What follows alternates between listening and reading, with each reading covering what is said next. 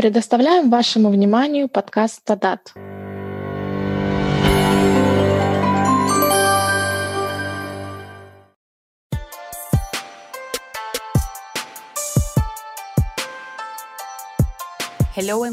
Здравствуйте! Добро пожаловать на подкаст «Тадат». Меня зовут Мария Сесилия Небот. Можно просто Сесси. Я представляю департамент по бюджетным вопросам Международного валютного фонда. Сегодняшний выпуск подкаста посвящен прощальной беседе с Майклом Кином. Это его последняя перед выходом на пенсию неделя на посту заместителя директора департамента по бюджетным вопросам МВФ и руководителя секретариата «Тадат». Мик, как мы по-дружески его называем, курировал работу секретариата «Тадат», и мы хотим поделиться с вами некоторыми его мыслями и знаниями, накопленными в течение 26-летней карьеры в налоговой сфере. Давайте послушаем.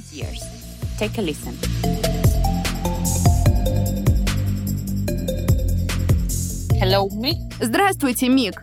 Еще раз добро пожаловать на наш подкаст. Спасибо. Итак, давайте поговорим о вашей страсти к налогам. Когда она появилась? Я бы не назвал это страстью.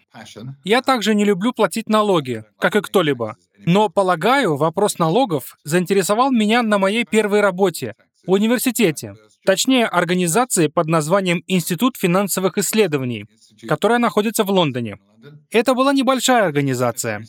Нас там было всего 5 или 6 человек. Теперь она огромная. Мой руководитель, Джон Керри, был очень харизматичным директором. Он известен благодаря своим статьям для Financial Times. Мне кажется, именно во время работы с Джоном в Институте финансовых исследований я узнал, что налоги — это такое сочетание двух элементов, которые меня восхищают. Первый — проблемы понимания налогов на интеллектуальном уровне. Понимание не только того, как они работают с точки зрения механики, но и того, как они могут повлиять на поведение, инвестиции, сбережения и тому подобное. То есть, какие у них последствия. Налоги — это очень сложное понятие в интеллектуальном плане, просто невероятное, как для экономиста, и при этом они сильно влияют на людей. Они оказывают большое влияние на то, как наше общество действует, на благосостояние людей. Итак, именно это объединение интеллектуальных проблем и перспектив полезности в самом широком смысле я считаю задачей, требующей решения. С этого все и началось. До моего прихода в МВФ я некоторое время был профессором. МВФ, конечно же, является лучшим местом в мире для работы над такими вопросами, начиная от понимания налогов и обучения у других, до применения всех знаний на практике, с тем, чтобы помочь всем нашим членам. Так что это такое сочетание двух элементов, которые меня действительно восхищают. Замечательно. Как вы думаете, что было самой большой профессиональной задачей, которую вам пришлось решать? Думаю, таких было минимум 2. Во-первых, просто найти время подумать. Ведь на всех нас так влияют сиюминутные кризисы, паники и вопросы, которые требуют решения. И в мире налоговой службы все так же, как и в любом другом. И бывает очень трудно найти время на то, чтобы просто сесть и подумать.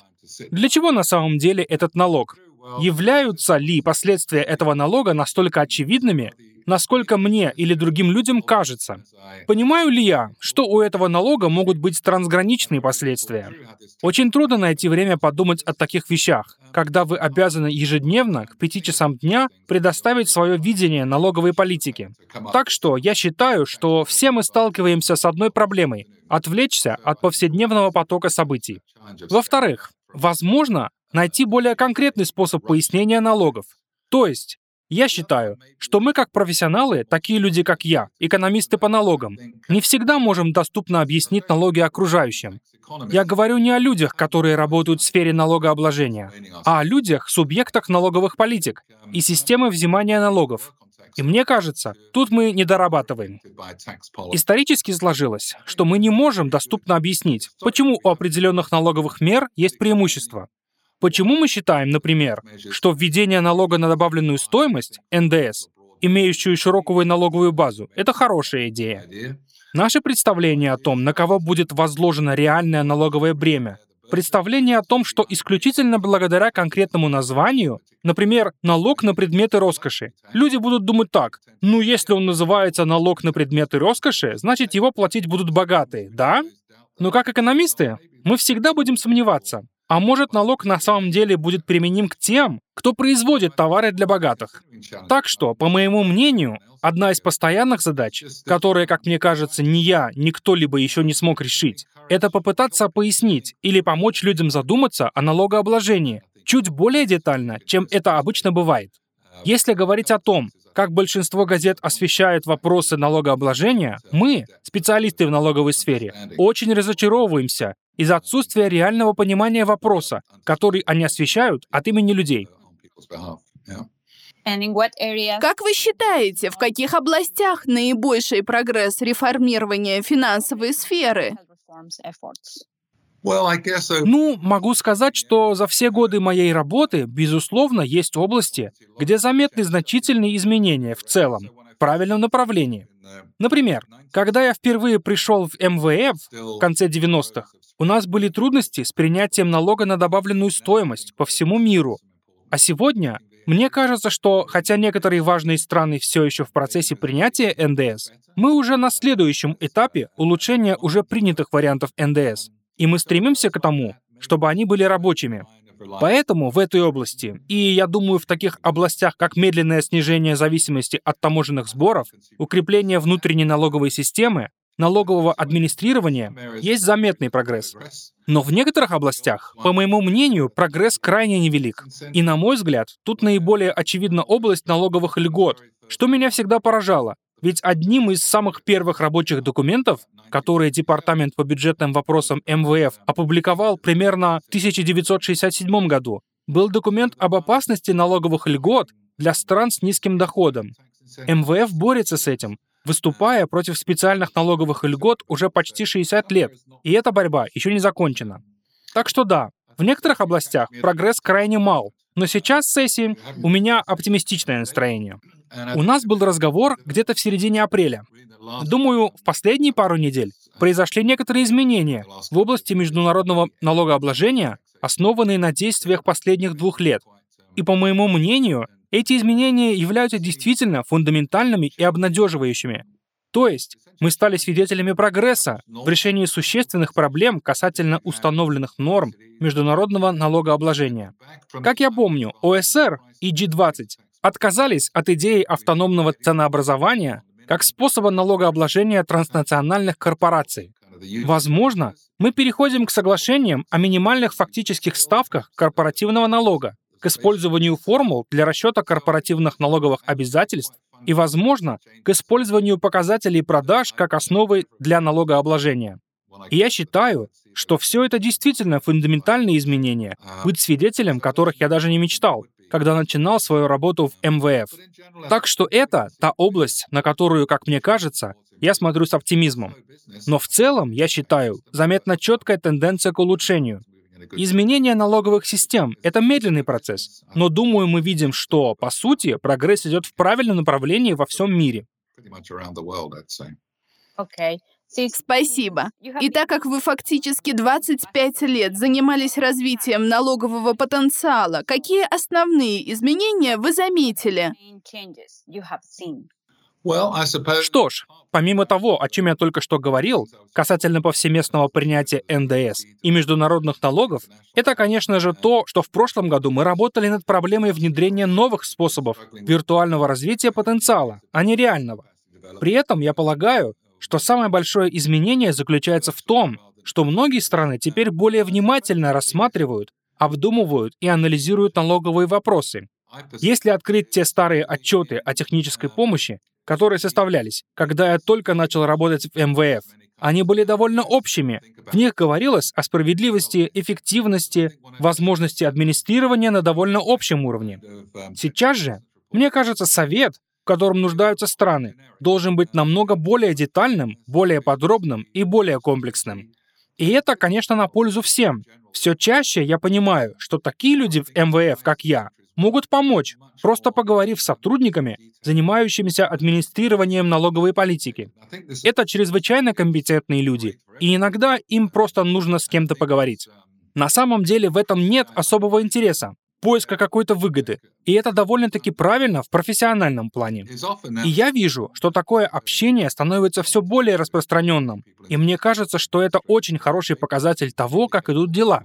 И все сказанное подтверждается тем, что во многих странах навыки анализа налоговой политики заметно возросли, по сути, за последние 25 лет.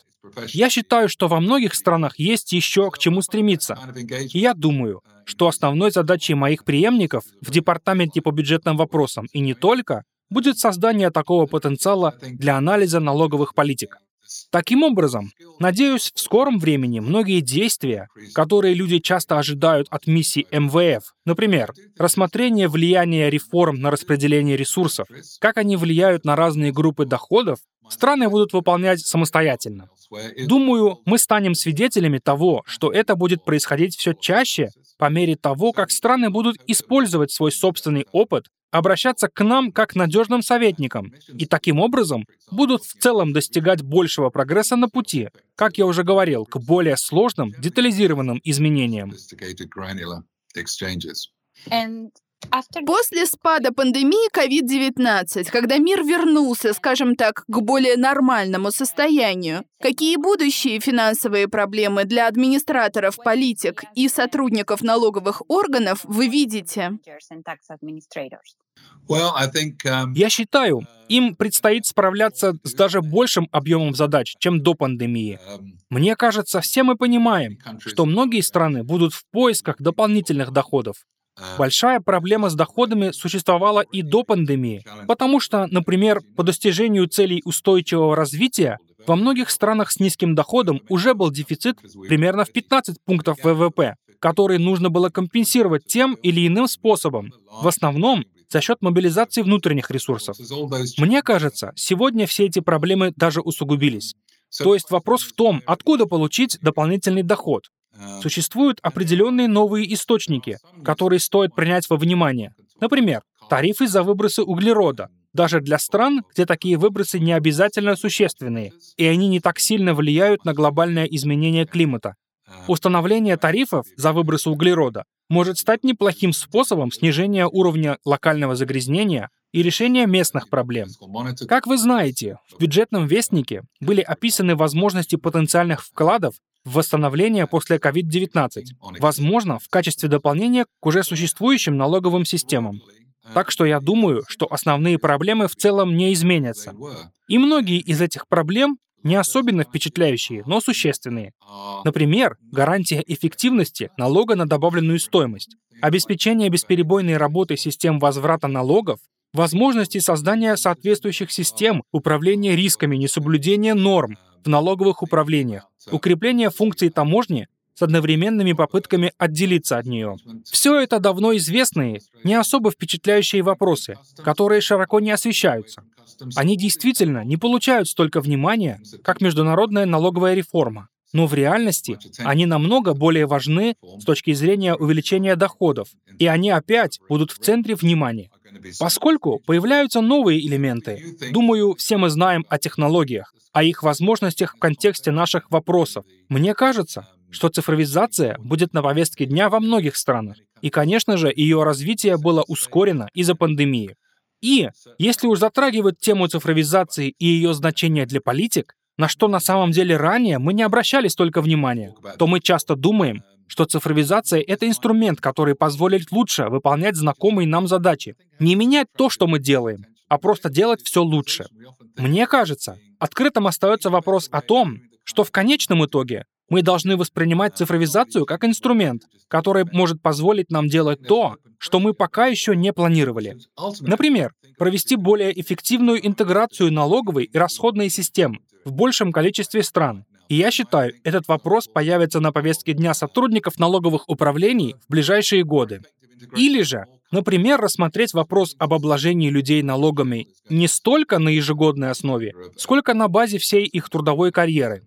Также я полагаю, что концепция налоговой декларации в бумажном виде, вероятно, исчезнет, поскольку все чаще будут использоваться предварительно заполненные онлайн-декларации. При этом я считаю, что в условиях цифровизации сложнее думать о политиках. Даже если взять НДС, его идея заключается в том, чтобы, по сути, решать проблемы, связанные с возможностью разрыва определенных производственных цепочек, исчезновения некоторых частей цепочки из налоговой системы. Так что мы хотим защитить поступления от таких разрывов в цепочке. И если технологии позволят нам более эффективно контролировать эти цепочки, возможно, НДС будет не так уж и нужен. Может быть, мы вернемся к чему-то вроде налога с розничных продаж. Но это все только планы на далекое будущее. Впрочем, вместо планов на далекое будущее, мне кажется, более серьезной задачей является не размышление о том, что делать в будущем, а о том, не можем ли мы делать это уже сегодня. Очень интересно. И сейчас, разговаривая об этой финансовой повестке дня на будущее, какую роль, по вашему мнению, вы в ней играете? Что ж, хороший вопрос. Я еще не совсем уверен.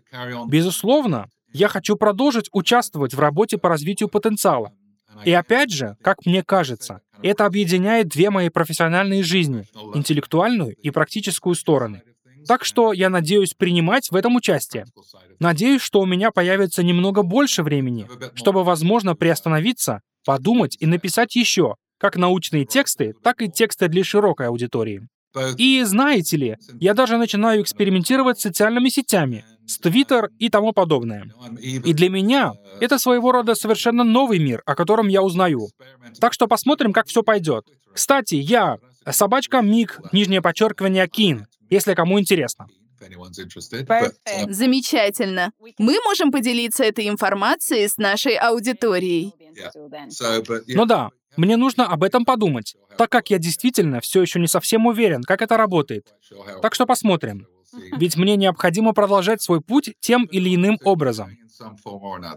Давайте посмотрим на ваш карьерный путь. Каким достижением в вашей работе в МВФ в области налогообложения вы больше всего гордитесь?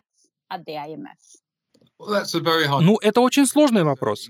Должен сказать, и это не потому, что это подкаст Тадат. Я не могу присваивать себе все заслуги по Тадат, но я просто был свидетелем, которому посчастливилось поучаствовать в процессе его разработки другими. И я правда считаю, что Тадат — это действительно то, чем может гордиться каждый. Я считаю, что с точки зрения внутренней дисциплины, его вклад в процесс реформирования налоговых управлений весьма примечательный. Я думаю, что вовлеченность стран явно свидетельствует о том, что они считают его невероятно полезным, очень хорошо зарекомендовавшим себя, пользующимся хорошей репутацией и очень хорошо организованным инструментом. Так что, если нужно что-то выделить, хотя, как я уже сказал, я бы не стал ставить себе это в заслугу, однако мне кажется, что Тадат — это то, чем я, если позволите, мог бы гордиться. Второе, я полагаю, не является поводом для гордости как таковым, но я считаю, что в течение моей карьеры я особенно ценил людей, с которыми встречался и работал, и не только в пределах МВФ, где просто невероятное изобилие талантливых и опытных во всем, что связано с налогообложением людей. Понимаете, в любой точке мира у людей возникают разные вопросы по налогообложению, и они могут найти ответы примерно за 10 минут, но, возможно, они могут получить даже больше информации благодаря официальным лицам страны. Мы работаем с людьми, которые действительно выполняют очень трудную работу и часто в очень трудных условиях. С людьми, которым не особо часто или вообще никогда не говорят спасибо за их работу по сбору налогов, которые они выполняют иногда даже в опасных условиях. Поэтому я полон гордости и восхищения людьми во всем мире, с которыми мне случилось общаться и которые любезно позволили мне и таким людям, как я, работать с ними над налоговыми проблемами, с которыми они сталкиваются. Позвольте же мне от имени секретариата Тадат поблагодарить вас за оказание неизменной поддержки команде. Если бы можно было вернуться назад во времени, то какой из советов, которые вы давали тем, кто занимался налоговой политикой и налоговым администрированием, вы бы сейчас изменили? Ну, на самом деле, не так уж и много. Может, это и неправильно, и, возможно, мне следовало бы подумать и пересмотреть свое мнение в большей степени. На ум приходит один относительно небольшой эпизод. Помню свой совет одной стране, в которой была особенно высокая ставка налогов для банков по сравнению с другими секторами. И это был не самый лучший мой совет. Мне кажется, что теперь я в большей степени приемлю некоторую и должен особенно отметить некоторую ограниченную дифференциацию ставок. Я не считаю, что это самый лучший вариант, но думаю, что я немного больше склоняюсь к нему. А за своих коллег я говорить не могу. Но думаю, оглядываясь назад на эту ситуацию, я бы сказал, что, может быть, это был не совсем правильный совет в тех обстоятельствах, той конкретной страны в то время. Но думаю, что это, вероятно, также касается. Вот вы спрашивали меня ранее про вызовы. Это касается еще одного вызова, который заключается в том, чтобы смириться с тем фактом, что налоговая политика не будет идеальной. Особенно, когда смотришь на вещи с научной точки зрения. Неприятным открытием станет тот факт, что в налоговых системах есть различные неэлегантные вещи. Но я думаю, что нужно смириться и принять реальность. И что даже если не все вещи таковы, какими бы хотелось их видеть в идеале, они при этом могут быть лучше альтернативы. Так что, думаю, ничего особо значительного, но мне кажется, что с годами, возможно, все больше приходишь к тому, чтобы давать советы, которые не обязательно будут соответствовать учебнику, по крайней мере тому, который бы вы написали.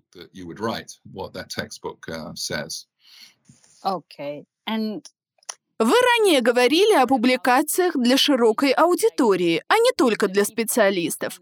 Я знаю, что у вас недавно вышла книга, не совсем обычная. Не могли бы вы рассказать о ней? Да, конечно, с большим удовольствием. Эта книга издана только что. Я произнесу ее название медленно. Она называется «Rebellion, Rascals and Revenue. Tax Follies and Wisdom Through the Ages». И это не издание МВФ. В этой книге мы с коллегой-ученым попытались рассказать множество причудливых и занимательных историй о налогообложении за последние несколько тысяч лет, как ради развлечения, так и для того, чтобы попытаться в процессе рассказа донести некоторые из основных идей налогообложения.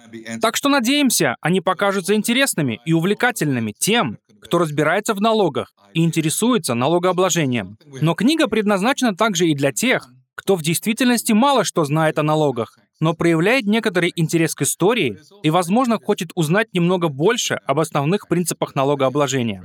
Так, приведу пару примеров. Мы рассказываем историю о налоге на окна в Англии. У нас раньше был налог на окна. Просматривая фотографии старых домов в Англии, многие часто замечают, что окна заложены кирпичами. В большинстве случаев, чтобы не платить налог. Название налога звучит очень и очень необычно, немного странно, что люди и вправду облагали налогом окна, но на самом деле это было довольно умно. А почему это было умно? А потому, что до налога на окна у англичан существовал налог на камины.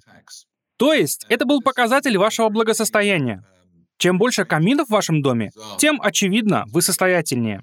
Но возникала проблема, так как кому-то надо было зайти в дом и посчитать камины, что людям, конечно, не нравилось. И знаете, за попытки сделать это, нескольких налоговых инспекторов забили камнями насмерть. Каким было решение этой проблемы? Как оценить благосостояние кого-то, не заходя в его дом, а видя только окна?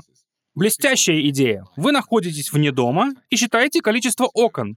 Это иллюстрация того, что мы часто думаем, будто в вопросах налогообложения или в других вопросах мы умнее тех людей, которые жили до нас. Очевидно, это не так.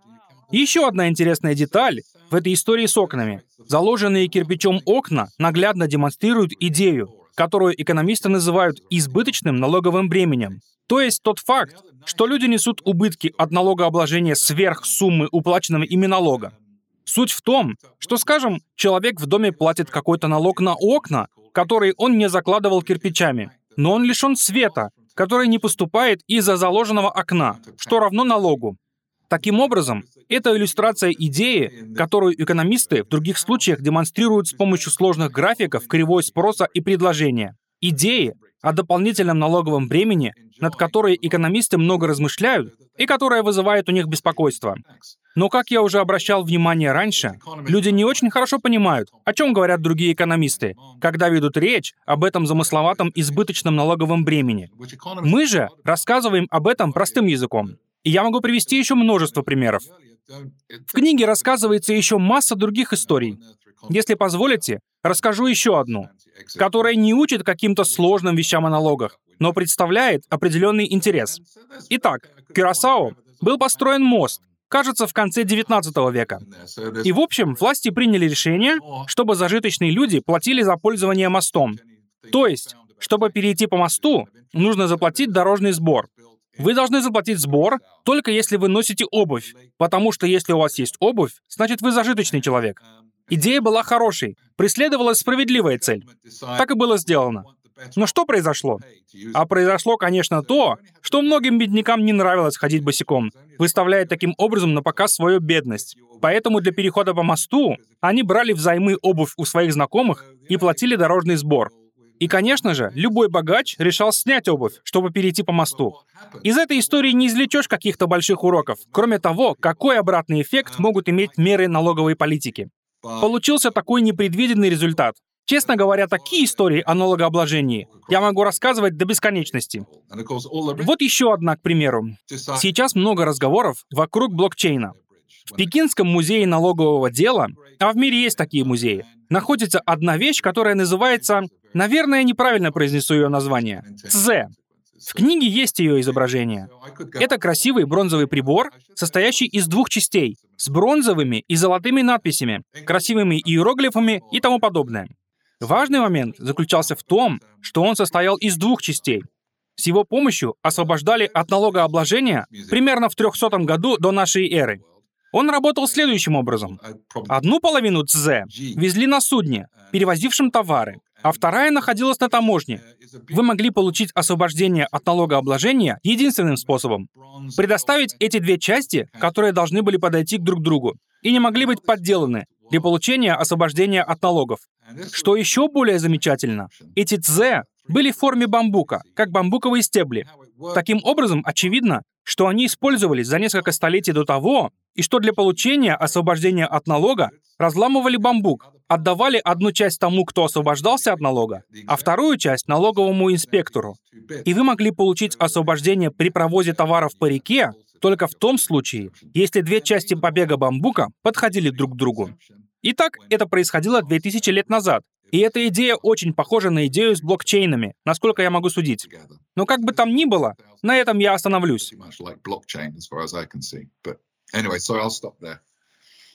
Звучит здорово. Теперь мне захотелось прочитать вашу книгу. Хорошо, это правильная мысль. Не могли бы вы повторить для нас название своей книги? Конечно, с удовольствием. Она называется «Rebellion. Rascals and Revenue. Tax Follies and Wisdom Through the Ages». Мой соавтор Джоэль Слемрод. Отлично. С сожалением должна сказать, что вы прекращаете работу в МВФ. Скажете какие-то напутственные слова? Поделитесь с нами мудрыми мыслями. Ну, думаю, я обрел больше мудрости, чем мог бы сейчас поделиться. Но, наверное, одна такая мысль о важности работы людей в сфере налогообложения. Эта работа чрезвычайно важна и недооценивается всеми нашими друзьями и обществом. Полагаю, еще одна общая мысль, о которой, по-моему, часто забывают, заключается в том, что настоящая налоговая реформа длится в течение долгого периода времени. Знаете, у нас в МВФ долгим периодом часто считается 5 лет. Но на самом деле это не так уж и долго, если думать о построении эффективной налоговой системы.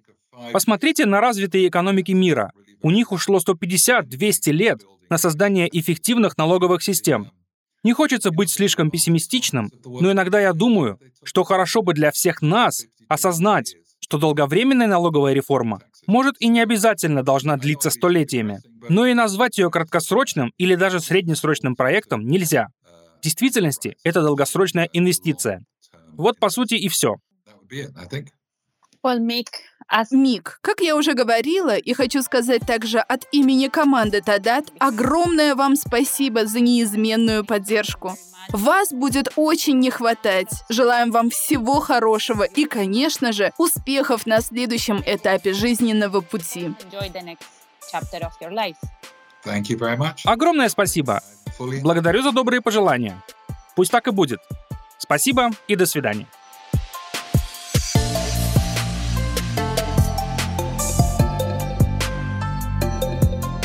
Подкаст Тадат доступен бесплатно. Взгляды, выраженные в подкасте Тадат, принадлежат автору и не обязательно отражают позицию Международного валютного фонда или политику МВФ. Материалы подкаста могут воспроизводиться с надлежащей ссылкой на источник. Комментарии и письма можно направлять по электронной почте на адрес podcast@.org. Тадат является совместным проектом следующих партнеров: Всемирный банк, Германия, Международный валютный фонд, Нидерланды, Норвегия, Соединенное Королевство, Франция, Швейцария и Япония.